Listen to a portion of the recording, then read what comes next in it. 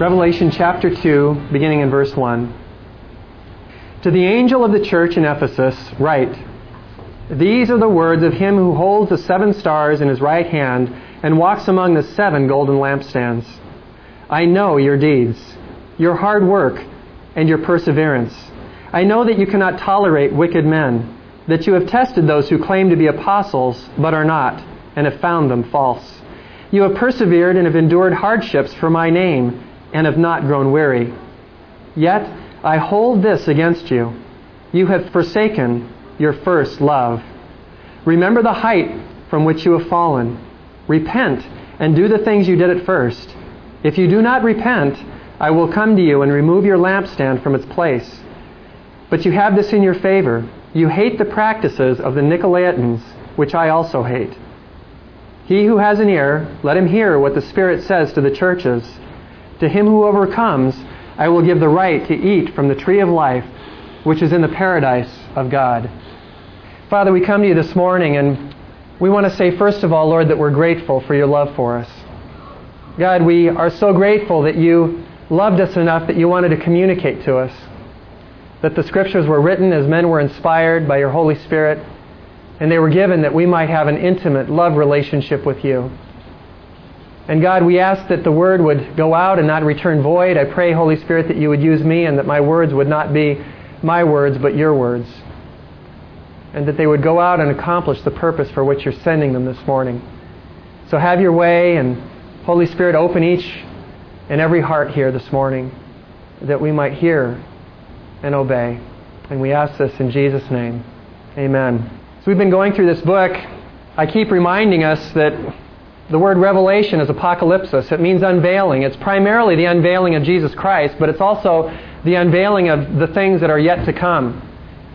Everyone has an interest in the future. We all are eager to know what is ahead. And Jesus understood that, and He knows our desires. And in His wisdom and in His love for the church, He has given us an insight into what the future holds. And that's really what the book of Revelation is about. It's about the unveiling of the future and the kingdom of Christ and the kingdom of our God and our role in that kingdom. And in the chapters that we're looking at in the next few weeks, chapters 2 and 3, we're looking at 7 churches. 7 churches that are historic churches in Asia Minor, that's modern-day Turkey. 7 churches that many people believe represent 7 periods of the church age. And also 7 churches that I think clearly represent pretty much any church that you find in the United States or anywhere abroad in the world. Each church is going to some degree fit into these categories. But I also want to suggest that these 7 churches represent the life of each individual believer as well. There's commendation and criticism for each of these churches. There are things in my life that God, I think, would commend me for, and I think there are things that He would correct me on as well. And I think probably for each one of us here, there are areas where we are doing and pleasing God in ways that are honoring to Him. But there may be some things that God needs to correct. And I love that about the Lord, is that He doesn't leave me continuing on doing things that are displeasing to Him. But He gently and lovingly corrects me and shows me the way back to the place of honoring Him. And so these 7 letters are 7 love letters to the churches. And there's a pattern to them. And just briefly explaining it to you, there's a greeting that most of these letters begin with, and then a title or description of the character and nature of Christ Himself. And these characteristics are taken right out of chapter 1, the passages that we looked at last week about the Son of God and His descriptions. And in each of these 7 letters, a small portion of that broader description is given to these individual churches. And then there's a commendation for what they're doing right. It's encouraging to know that the Lord sees what we're doing right, and He has a word of encouragement for us. It's not just... have you ever been around somebody that the only time you hear anything is criticism? Like maybe at work, and you just get bad news all the time. It's very discouraging. But Jesus isn't like that. When He sees things that are honoring to Him, He says, well done.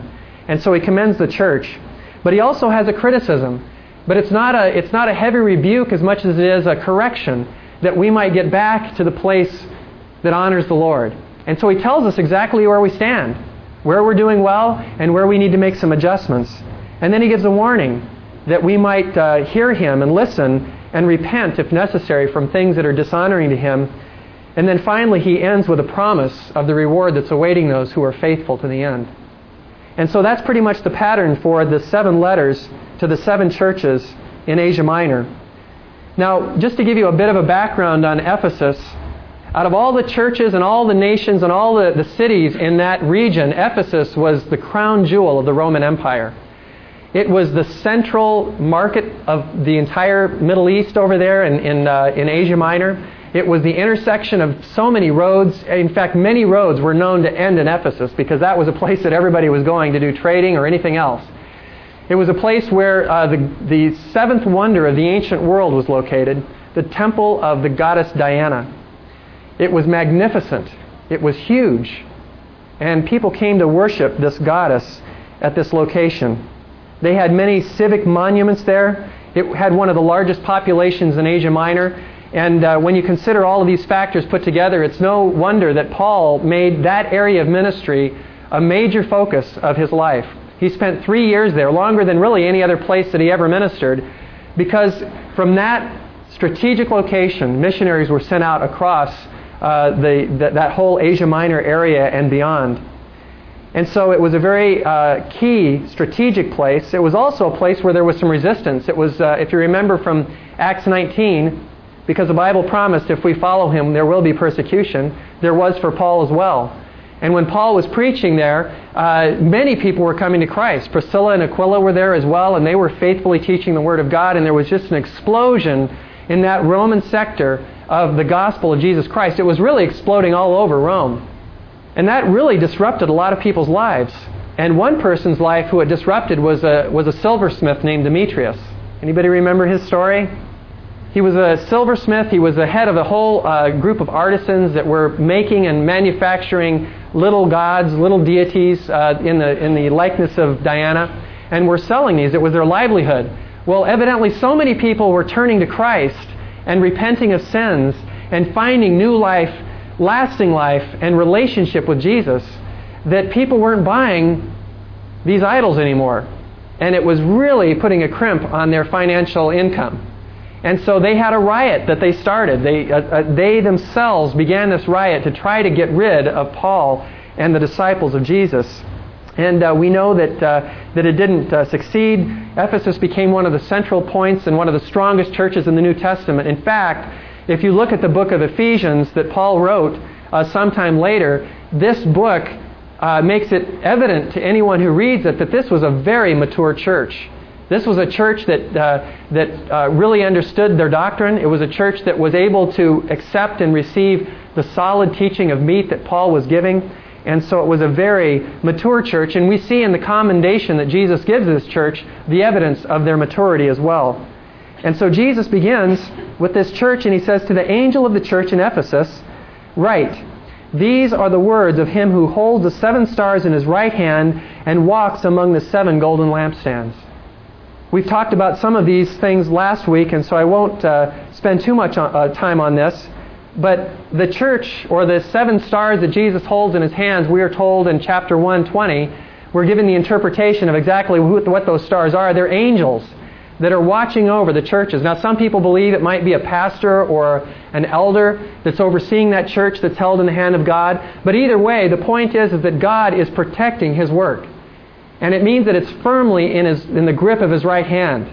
That's a safe place to be when you're talking about serving the Lord. And so the Lord has the leadership of the church, the angelic leadership as well as the human leadership in his hand, watching over them and giving them direction and guidance. And he holds them in his hands in a place of honor and protection.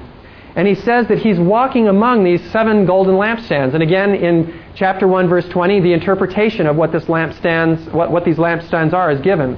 It's the 7 churches. And so, if you can visualize in the throne room of God, you have these 7 menorahs, these 7 candlesticks that have 7 branches. And among them, Jesus is walking. Now, in chapter 1, we're told that he's in the midst of these lampstands.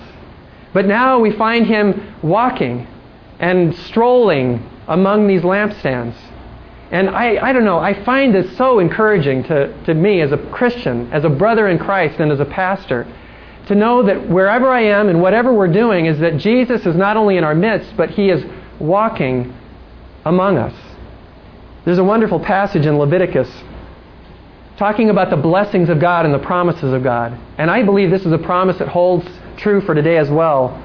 It says if we will honor God and live for His purposes and love Him, He says, I will walk among you and be your God, and you will be my people. So from the very beginning, God's desire and design is that He would be able to walk among us, fellowship with us, enjoy our company, our friendship.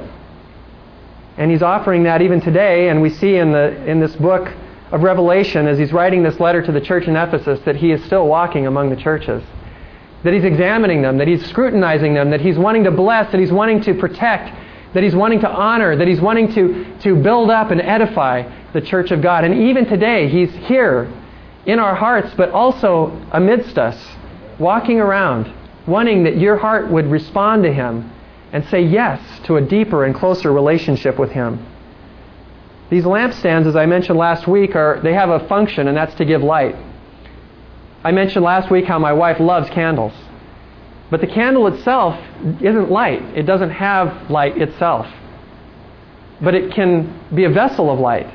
And in the same way, for the Christian, we are not light in and of ourselves, but as a vessel that's prepared and ready to let the light of Christ shine, Christ sets the believer's heart on fire, and light emanates from the life of a believer. You don't have to work at it if you're in love with Jesus. It just happens. It's not something you need to generate. It's not something that you need to create or try to build up in yourself, but it's something that God gives the believer. And Jesus says that the church is a lamp to the world, that we are a city set on a hill to give light to people who are in darkness, who don't know the wonder of Jesus and His love.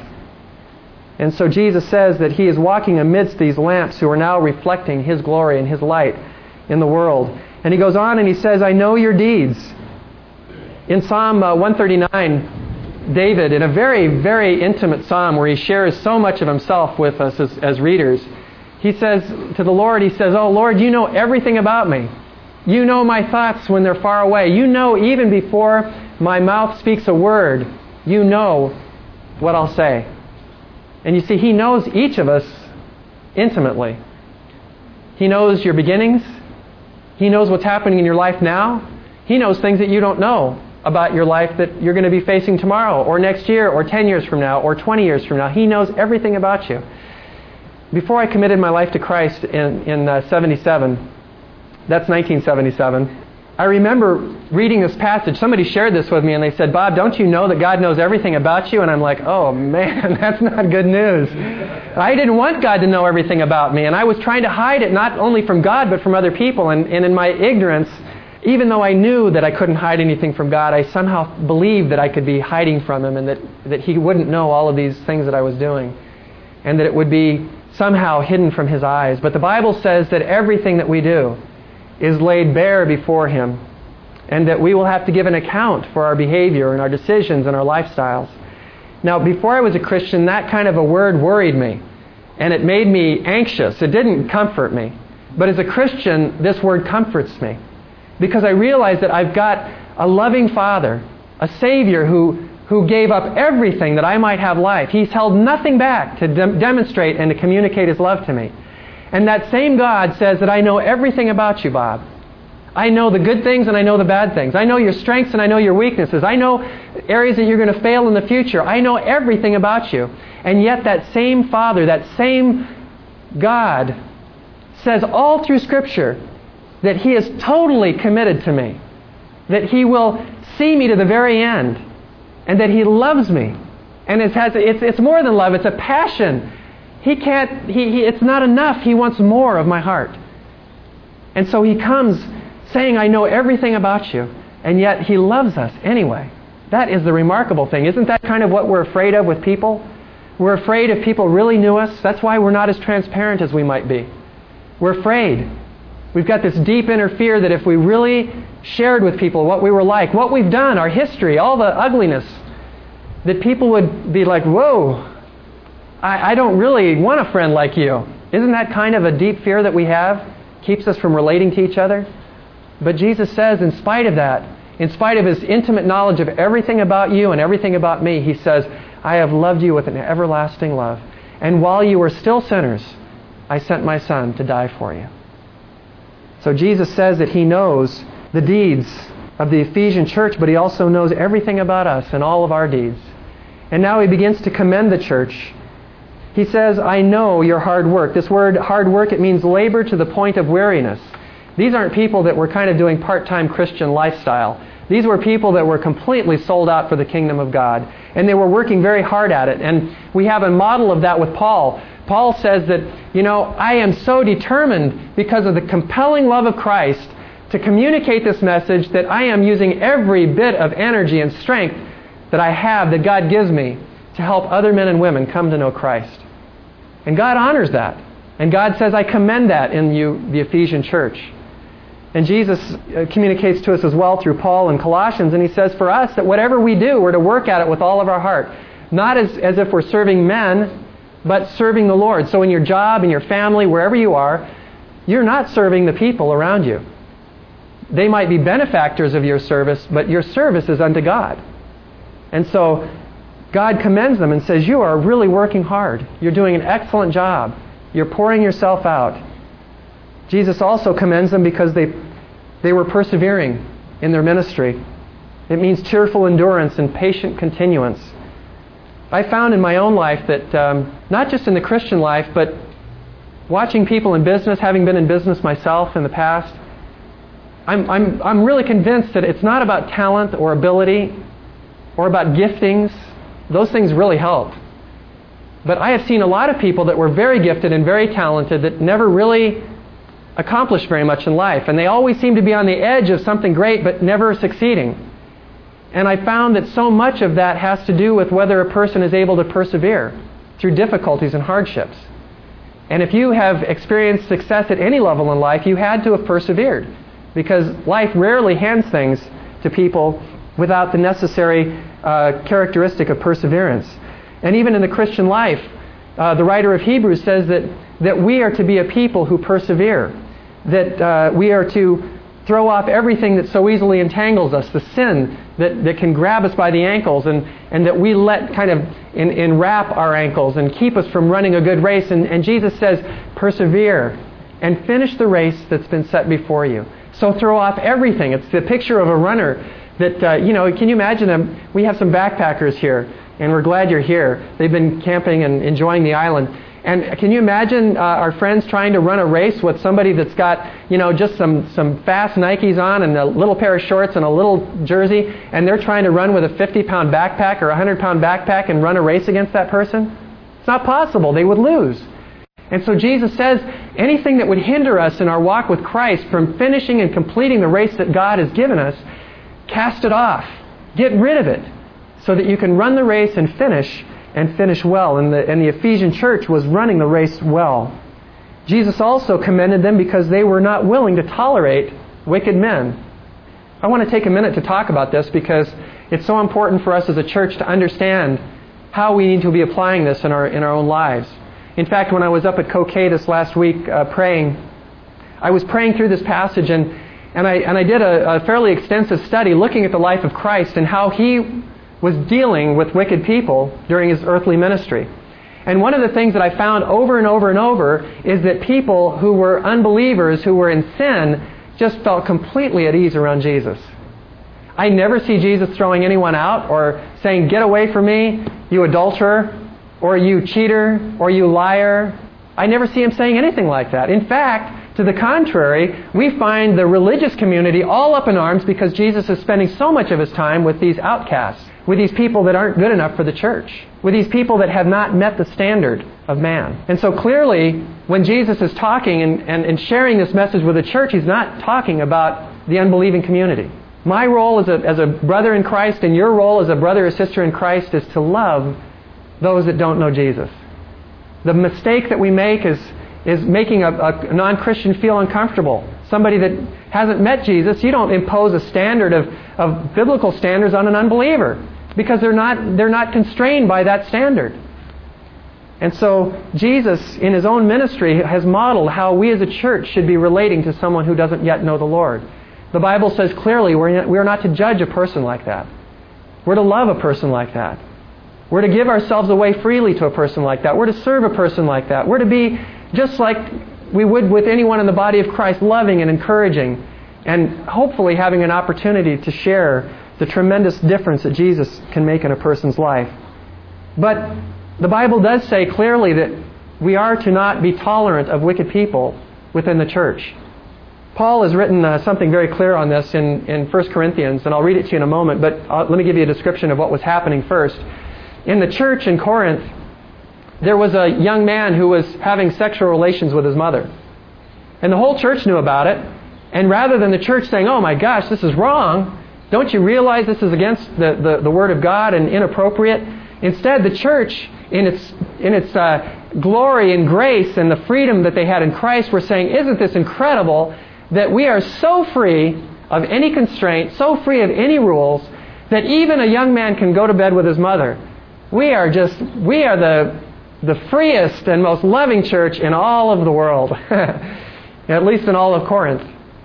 But Paul says this is wrong. This is wrong. Let me read what he says. "I have written you, in regards to this issue, in my letter not to associate with sexually immoral people." Now, evidently the church had been confused, because in his first letter he wrote not to be involved with these people, and they thought, not to be involved with people in the world. And so he clarifies it. He says, "I'm not meaning at all the people of this world who are immoral, or the greedy, or swindlers, or idolaters. In that case, you would have to leave this world. But now I am writing you that you must not associate with anyone who calls himself a brother or a sister and is sexually immoral or greedy, an idolater or a slanderer or a drunkard or a swindler." And he says, "With such a man do not even eat." And so the Christian's perspective and approach to the unbelieving world is the love of Christ. To communicate it, to model it, to demonstrate it, to let the light of Christ shine. But for the church, if there is adultery going on in the church and it becomes known within the church, if it comes to my attention or the attention of a leader, if there is dishonesty in business practices with a brother or sister within our church, if there is greed, or someone is a slanderer, goes around telling untruths about people in the church, or a constant gossip within the church, the Bible says that we are not to tolerate that. Now, this is a real problem, because the church has become so tolerant of these kind of things that church discipline is almost non-existent within the church today. It should be a natural part of the discipling ministry of the church. A pastor does the church and the kingdom of God no favors when he holds back from confronting lovingly sin within the church. Now, just so that you know, I'm not running around trying to turn over every stone in everybody's life in the church. That's not my objective. My objective as a pastor is to keep encouraging you toward Christ. But if I become aware at some point, and this has happened in the past and it's happened in this church, when I become aware of something that is habitual, something that's not repented of, something that's damaging others within the church, something that's damaging that brother or sister, in love, I'll go to that person and I'll say, "Brother, this is harming your walk with God. You can't be enjoying your relationship with Christ and living in sin at the same time. And I know your heart. I know what you want. I know you want Christ. I know you want to be enjoying the fullness of that relationship. But that's not possible if you're continuing on in sin." And so the church is to be a place where there's purity. You see, the world sees the church now and unfortunately oftentimes sees a corrupted church. They see a church where there's no discipline, where this guy's sleeping with that guy's wife, and this guy's done bad to this guy in a business deal some months back, and this woman gossips about that woman, and there's all this division. And all I can say is thank you, Jesus, that He's working in this church in such a way that those things aren't happening. I'm not saying we're a perfect church, but I don't hear of these things very often. But the pastor's responsibility, and even those within the church, when there is immorality or ongoing sin, in love, with the objective of reconciling that brother or sister back to Christ, not exposing anyone or embarrassing anyone, but in love helping that person get back on track, we're to go to that person and share with them. I have to say, I've had someone do this to me several times over the years of being a Christian. When I was a young Christian, there were some things that I was doing that were not right. They were ungodly. And a pastor became aware of it, and he came to me and he sat me down and he said, "Bob, I've become aware of what's happening in your life. And I want you to know I'm not coming to humiliate you or embarrass you, but to give you life, to set you free, to help you, to encourage you to do what's right. And I was embarrassed, but I was extremely thankful. And to this day, when I see this guy, it's actually Danny Lehman. I thank him for helping me to get back on the right path. And so Jesus, in His description of the church in a commendation, says, I'm appreciative of the fact that you don't tolerate wickedness among you, that you don't let it go on, but you confront it and bring that person into a restored relationship with me, with Jesus, and then with the church. He goes on and he says that this church is commended because they've tested these people who have been self-proclaimed apostles and yet were not, and they found them to be false. This church was so well taught and so literate when it came to Scripture that they were able to identify when a prophet or an apostle was not truly from God. We had a gentleman that attended our church off and on in the first year I was here on the island, and a wonderful guy, just loved the Lord, but he considered himself a prophet of God. And the only problem with his prophecies is that they never came true. But he put a lot of fear in a lot of people's heart. He predicted a hurricane was going to hit the island. Some of you may have seen it on Hawaii because he was on air predicting this and saying God had spoken to him and clearly a hurricane was going to hit on such and such a date. The time and the hour was named. And so he said, but I am going to go out as God's prophet and God's apostle, and I'm going to stand on the south shore where this hurricane will hit, and I'm going to hold back this hurricane by my prayers. Well, I guess he's either a prophet, and he really did hold back, or he was a false prophet. Now, the reason I know he was a false prophet is he prophesied many other things that didn't come to pass either. But the point is that the church in Ephesus was well versed enough in Scripture that not only did they have that sense that many of us have, that something's not right with this teaching, or something's not quite right with this particular view. It doesn't really line up with Scripture. But even more than that, this church was able to identify what was wrong and expose it. And so Jesus commends them. Even Paul said, regarding this particular church in Ephesus, in Acts 20, that savage wolves will come after me and come in among you and will not spare the flock.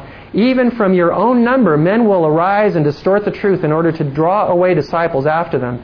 And Paul says, so be on your guard. Remember that for 3 years I never stopped warning each of you night and day with tears.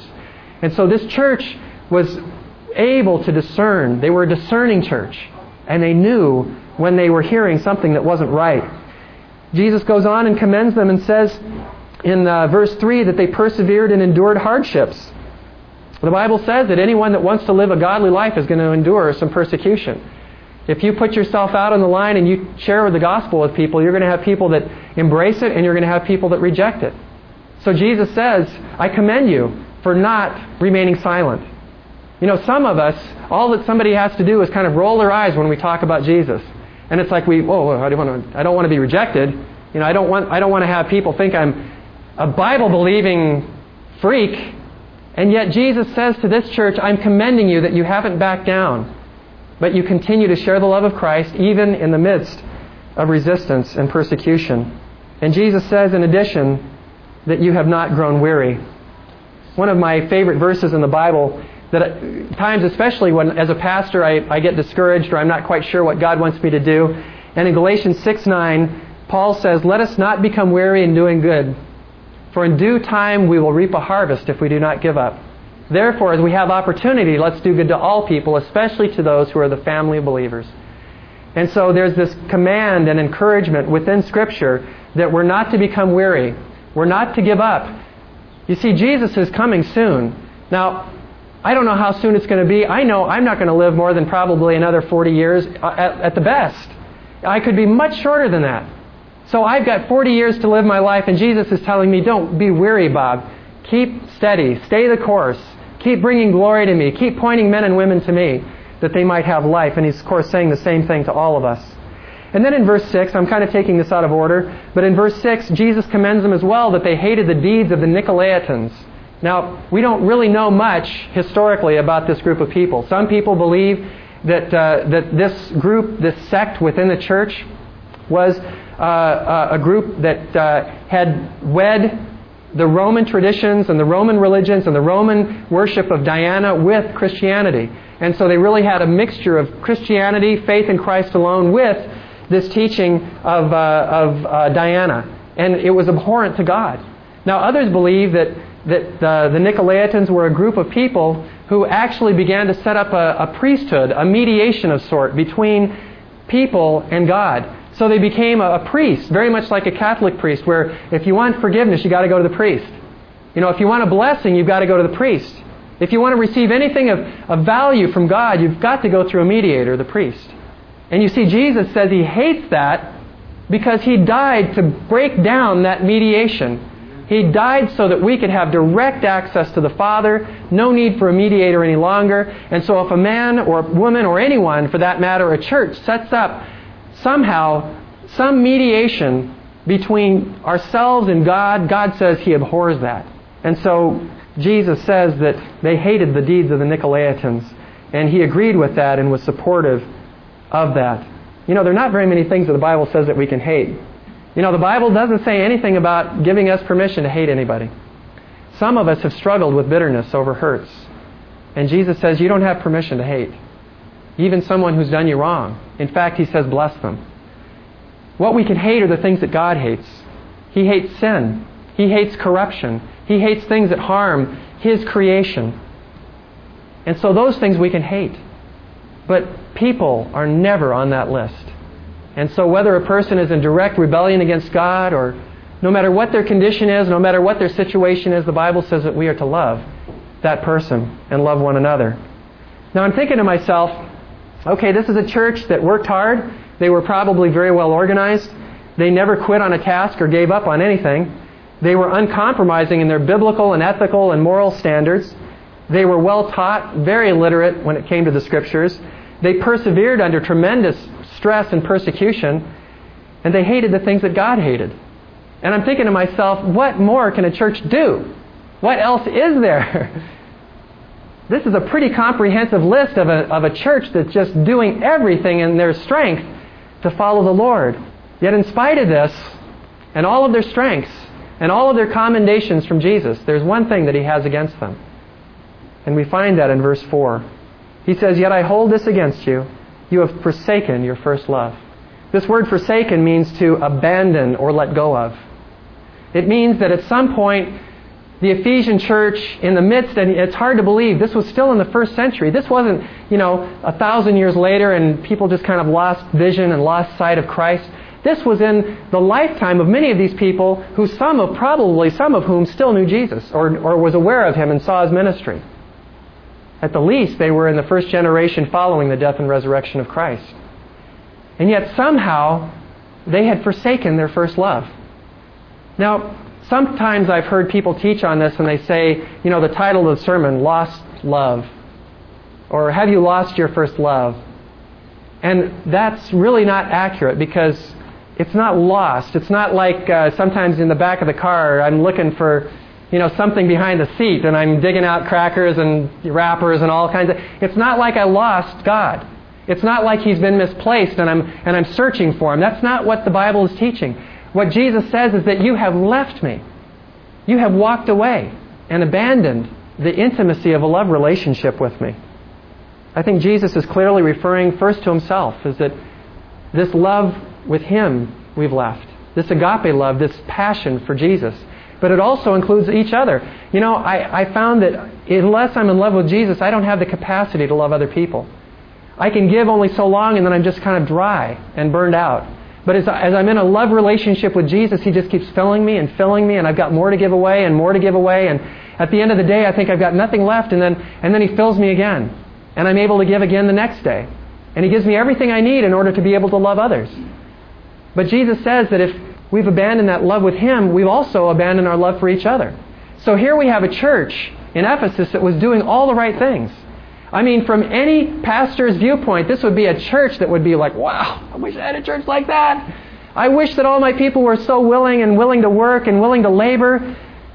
But Jesus says that they're doing all the right things, but they've lost sight of this intimacy that I died for. Jesus didn't die that you could serve at a church or as an usher. That's not why Jesus came. He didn't come for you to turn the knobs on the soundboard or to witness for Him. That's not why He came. He came because He loves you. And He wants an intimate relationship with you. And the problem is, there's something in me, and maybe you can relate to this, but there's something in me that seems to, left by myself, drift away from that love, and I drift toward doing stuff for God. And that can easily happen in a church. And actually in 1 Corinthians, Paul talks about this. And he warns us as a church, and he says, you know, you can have all gifts and all knowledge. You can be such a servant. You can just look at somebody and just kind of go like that, and they come to Christ and accept Jesus. You know, you might be an eloquent speaker. You might be somebody who has a gift of hospitality, and just people come to Christ just watching your heart of service. But Jesus says, unless it's motivated and grounded and flowing out of love, it's in vain. It's worthless before God. That's God's word on this, not mine. He says He doesn't find it acceptable. There are a lot of times I remember as a younger Christian when I would do things that I have to be honest and confess that sometimes I would be motivated because I wanted to get a pat on the back. Or I'd want to be seen, or I'd want to be, I'd want to be appreciated. And sometimes that still can happen for the body of Christ, where we're doing things not for God, but we kind of all of a sudden, now we're praying. I'm into it now. Or I'm somehow serving or loving somebody differently or speaking to somebody differently because all of a sudden someone's around. And Jesus says He doesn't find that acceptable. But we need to be living with Jesus as our first love all the time. One of the things that's helped me kind of determine my relationship with the Lord, I asked myself some questions about my love relationship with Him. Some questions I asked myself to know as kind of a barometer of my spiritual love life with the Lord is, what am I talking about? What am I thinking about when I have free time? What am I giving myself to? And where are my financial resources being spent? And when I'm with other people, what is the basis of our conversation? And it doesn't mean it has to be Jesus all the time, but I remember when I was in love with my wife and we were in that romance stage. Oh, that was wonderful. I couldn't be with her enough. And when I wasn't with her, I was on the phone with her. And when I wasn't on the phone with her, I was thinking about her. And if you were around me and you just asked me one little question about my wife or about how things were going, it was like, I just would tell you everything about she wasn't my wife at that time, but my fiancée, and how wonderful she was and how beautiful she was and all the characteristics that I really appreciated about her. And so when I think about that love relationship with my wife, I think that that's what Jesus is wanting from me in my relationship with Him. He wants a total infatuation, It's not about coming to church. It's not about singing or praying. It's not about serving. It's about Christ. Now, as a result of my love for my wife, there are all kinds of things that I wanted to do for her. And that came out of that love. I didn't do those works and then try to make myself love my wife. I loved her, and out of that love came a desire to serve and to love her. And so as a barometer for myself, I think, what am I really focusing in on? Do I go a whole day without thinking about Jesus? Do I go days without spending time in the Word? Do I go weeks without communicating His great love to others? And if that's the case in my life, that's a barometer saying, I need to get back to that first love relationship, that romance with the Lord. So Jesus tells us how to do that in verse 5. He says, remember the height from which you have fallen. There's something very valuable about remembering.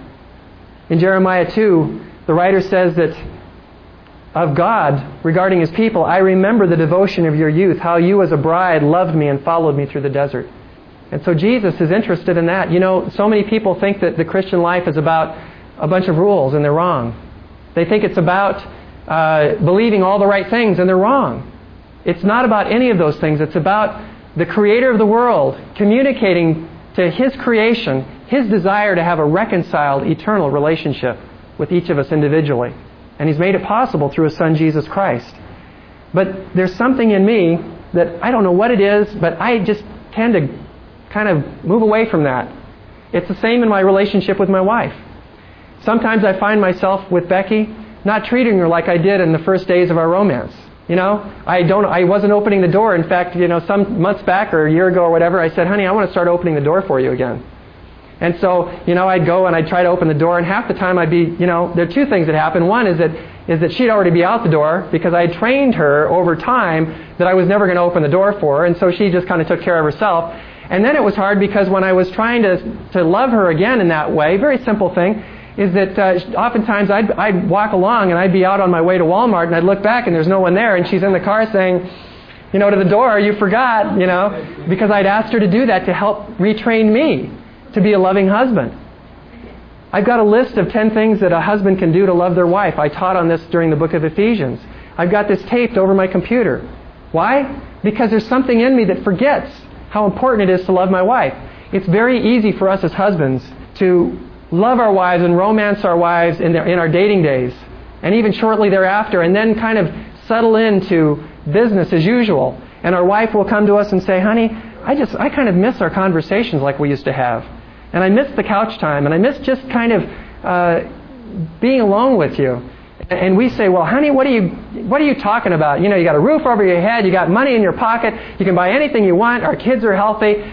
What do you want from me? Right? Some of you can relate. But you see, a wife is not interested in all those things. It's not that those things are bad, she appreciates them. But what a wife wants is romance. What a wife wants is intimacy. What a wife wants is love. And in the same way, God commends all of these good things that this church is doing. But He says if you're doing it and it's not grounded and emanating from love, then I find it unacceptable. And so, men, I encourage you, on a side note here, love your wives again. Remember what you were like when you were first dating your wife, and love her in that same fashion. And the amazing thing is that when you love a person that way, all of a sudden, your love for that person begins to grow. It's an amazing thing. I've had guys come in for counseling with their wives, and they're ready to divorce, and the guy says, well, I don't love my wife anymore. And I say, and he says, what can I do? And I said, well, love your wife. And he says, no, you don't understand. I don't love my wife. And I say, well, then what you need to do is to love your wife.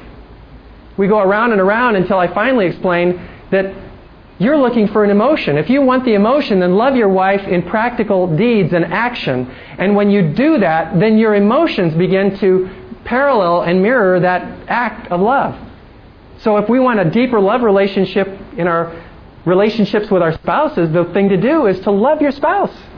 And if we want a deeper love relationship in our relationship with Jesus, then what we need to do is do those things that demonstrate love to God. Walk with Him, obey Him, spend time with Him, nurture that relationship, get back to regular time in the Word and regular fellowship with Him. And Jesus goes on and He says you need to repent. That just means to change our thinking. It means that if we've got some things that are damaging the relationship, that we leave them behind. He goes on and He says, in addition, I want you to go back and do the things that you did at first. And the word that I have there is just repeat. Repeat the things that you did at the beginning. Now Jesus warns the church that if they don't respond, there is a consequence. Now, one of the things that's marvelous about God is that He gives us a choice. I love that about Him. It confuses me sometimes because if I were God, I would have made everybody believe in me. That way everybody would have been saved. But God, in His wisdom, gave us the choice because He wants a love relationship. He doesn't want automatons. He doesn't want people who are forced to serve Him. He wants men and women who come to Him of their own free volitional will and choose to make Him their Savior. And so He says, if you choose to do that, if you hear these words, then I'll bless you. But if we fail to respond, there are consequences. And He says what this consequence is that He will remove our lampstand from its place. I remember when I was in Massachusetts, went to seminary there, and just a few blocks from the entrance to the seminary, there was this beautiful New England church. The white and the picket fence and the steeple, the cross. I mean, it was just gorgeous, stained glass. It probably seated about maybe 200 people or so. And I just drive by this, and the first time I was just shocked at what I saw. Because on the front lawn of this beautiful little church was a for sale sign. And I thought to myself, how sad. At one time, this church was probably very fruitful. They were probably preaching the gospel. But somewhere along the way, they lost their way. They forsook Christ. And eventually, that congregation, and it happens all over New England. We've seen all kinds of churches like that in New England and the Northeast. That gradually just dwindle down. There are just a few older people there, and finally those people die off, and there's not any money or any resources to continue the ministry, and they close their doors. Now, a lot of people say about these kinds of things, well, it's the urban movement. We're moving out of the cities into the suburbs. That's why it happened. Or people just aren't as responsive as they used to be. Or, the young people just don't have an interest in God like they used to, which are all false. The problem, I can tell you, where all of this began was that somewhere this church continued doing ministry but forsook their first love, and they lost their vision. And you can only keep working in ministry so long without an overflowing love for Christ before you dry up and burn out. And so Jesus says that He will remove His presence. And I believe there are many churches, unfortunately, who fail to preach the truth anymore. They don't teach the Bible anymore, and they have very nice sermons about social policies and about politics and everything else, but they don't preach Christ and Him crucified. And the result is that long ago the power and the presence of Christ has departed, and they are so organized and so smooth and so together and so persevering that they don't even notice that He's gone. I think having prayed about all this is my greatest concern for our fellowship. There's a tremendous love for God in our church, and a love for one another that is actually becoming a mark of our church, where people from the outside are talking to me about the love in our fellowship. That's a beautiful thing. And God is helping us to become more organized and more fruitful, and more ministry doors are opening up for us. The fellowship is growing. My greatest concern is that in the process, that all of these things would begin to replace that love relationship with Jesus. And Jesus has a warning for us, is don't forsake that romantic first love with Jesus. And if you have, He's calling you back today. Now, Jesus ends with a reward of blessing, and He says that anyone who perseveres and hears what I have to say, that He will give the right to eat of the tree of life. I have just a moment to talk about this. But Jesus, when He's talking about this right to the tree of life, we have to go back all the way to the book of Genesis, chapter 2.